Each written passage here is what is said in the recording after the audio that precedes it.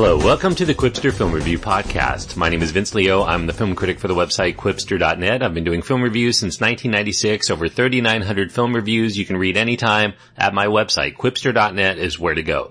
QWIPSTER.net. Today I'm going to be looking at the latest film by Tim Burton. It's called Miss Peregrine's Home for Peculiar Children.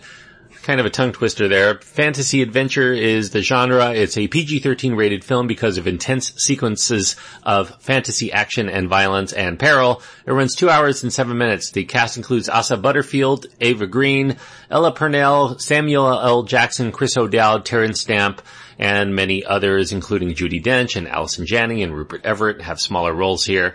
The director, as I mentioned, is Tim Burton, and he's working from a screenplay by Jane Goldman, who's adapting a novel by Ransom Riggs. Here in this film, Tim Burton's pretty much adding to his already impressive filmography about strange people who do the oddest of things. This is a very loose adaptation of that Ransom Riggs novel. That was a young adult novel, came out in 2011 of the same name. Now, this would seem a natural fit for Tim Burton's style. This is visually imaginative. It's very quirky. I do think that you, as a viewer, your mileage will certainly vary as to how much of this overly familiar story is going to engage you beyond the high-gloss aesthetic sheen that's provided by the technical crew.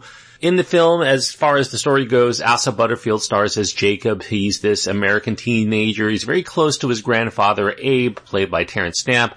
Asa Butterfield plays Jacob. Abe would frequently impart his fanciful stories of his own youth spent at this peculiar home of the story's title. The home is run by Miss Peregrine, who is played by Ava Green. Miss Peregrine caters to orphan children who possess strange and magical traits. For instance, one has bees living within them.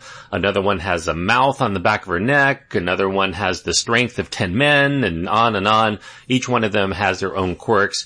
When Abe passes, Jacob determines to find out if his stories about this magical home off of the coast of Wales is real. But when he discovers the place, it is in rubble. Apparently it had been bombed out by Nazis during World War II and never rebuilt. However, Jacob soon discovers that there's this time loop in which the orphanage continues to exist on that fateful day of the bombing in 1943, thanks to Miss Peregrine's ability to reverse time by 1 day every day. However, even the time loop may not be enough to save them all, because the viciously evil Barron, played by Samuel L. Jackson, and his grotesque Hollowgast fiends are out to snuff peculiars once and for all.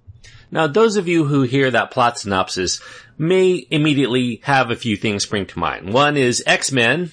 Certainly, there are elements here. You have orphans with certain gifts or traits that they seem to have gotten through hereditary means, perhaps. It's not surprising to find out that the screenwriter of Miss Peregrine is Jane Goldman. She was attached to the scripts for such X-Men films as X-Men First Class and X-Men Days of Future Past.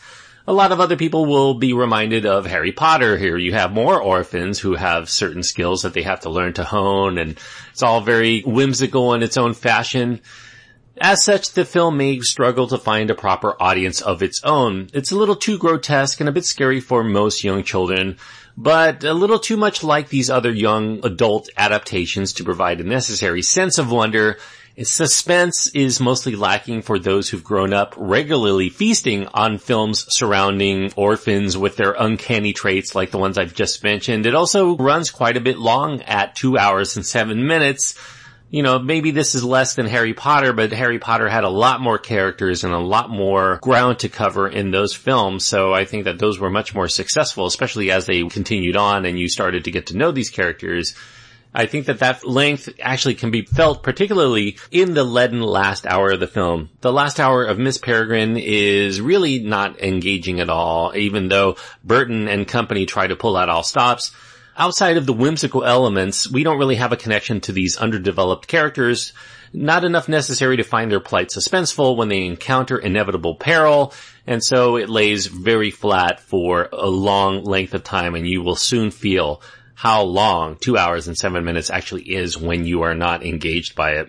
Now, much of the kudos of the film, as far as some of the positive traits, will no doubt go to Ava Green. She has a very striking on-screen visage as Miss Peregrine. This is her second film with Tim Burton. Unfortunately, the previous one was considered by and large a failure. Dark Shadows, considered one of his worst films.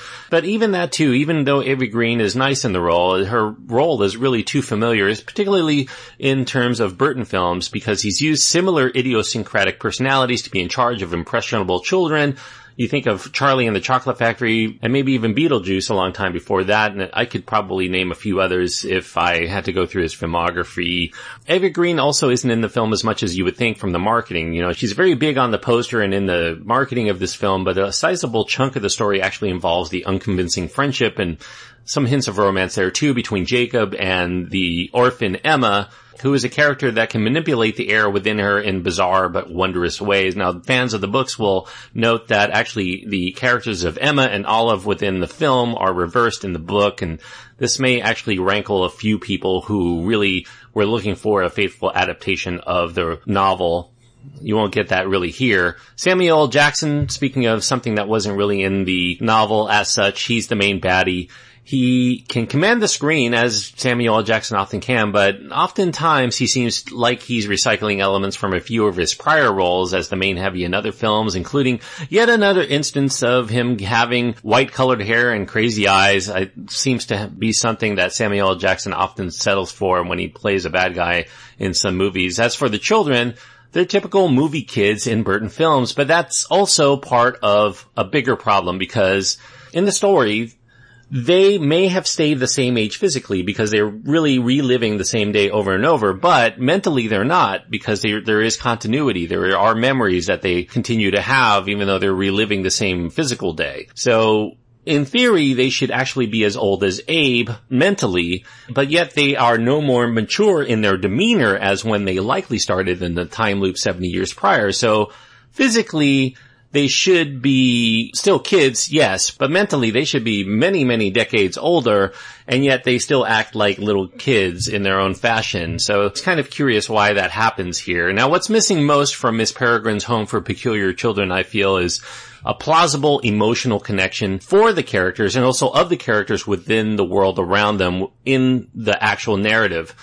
This is like the character of Emma, you know, without being forced into some sort of gravitas by the manipulative screenplay, the entire thing would be utterly weightless. For instance, we see the scene in which Abe, the beloved grandfather, dies in front of his grandson Jacob, and he has this eerie sight. His eyes are completely removed.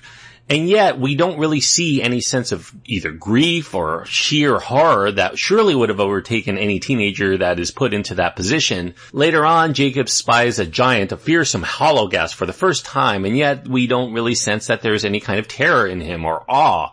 Further down the line, Jacob travels into this time loop and finds all of his grandfather's stories are real, and yet there's no amazement of discovery. There's no consuming delight at knowing that there's way more to the world than he ever believed, and that everything that he had been taught since he was a very young child by his grandfather are actually true. And it just continues on as if that's just another part of the story. And the same goes for all of the ensuing adventures that take place henceforth. This is a story that's told by someone who's been down the road of telling such stories perhaps a little bit too often, and he no longer sees the wonder, the majesty of fantastical delights or those spooky dangers the way that one would when hearing of these things for the first time.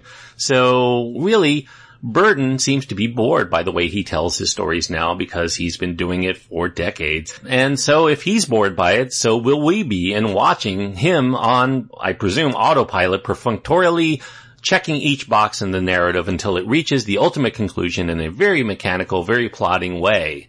You know, Tim Burton's career has been hit and miss throughout the years, and in more recent years, I think that his fans would consider that his films are mostly missed. It may be apropos that the word miss is right in the film's title, given the lackluster results of Miss Peregrine's Home for Peculiar Children. Like the characters in his own story, Tim Burton keeps reliving his glory days in film and basically doing a lot of the same material that he's been doing for many years, only less convincingly and less daringly. This time loop that he's in seems to be keeping him from creatively progressing beyond a certain point in his career, and he's just going to keep rehashing a lot of the same material. So, unfortunately, I feel like this is one of the worst of Tim Burton's films, and as such, I'm going to give it 2 stars out of 4. 2 stars on my scale means that I do think that it is lacking something vital that would keep it from being something I could recommend to anyone but the most unapologetic of Tim Burton's fans. So, and what it is lacking really here is inspiration. Something new, something vital, something different,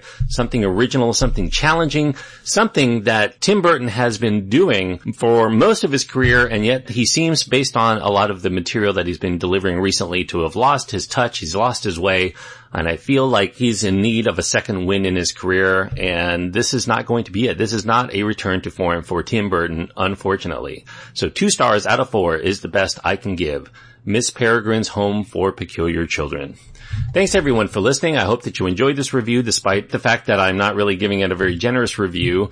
Hopefully you feel that I was fair to it, but if you do disagree with what I have to say, you can go to my website, quipster.net, and find my contact information there, as well as links to my Twitter feed and Facebook page, where you can also contact me as well. QWIPSTER.net is where to go.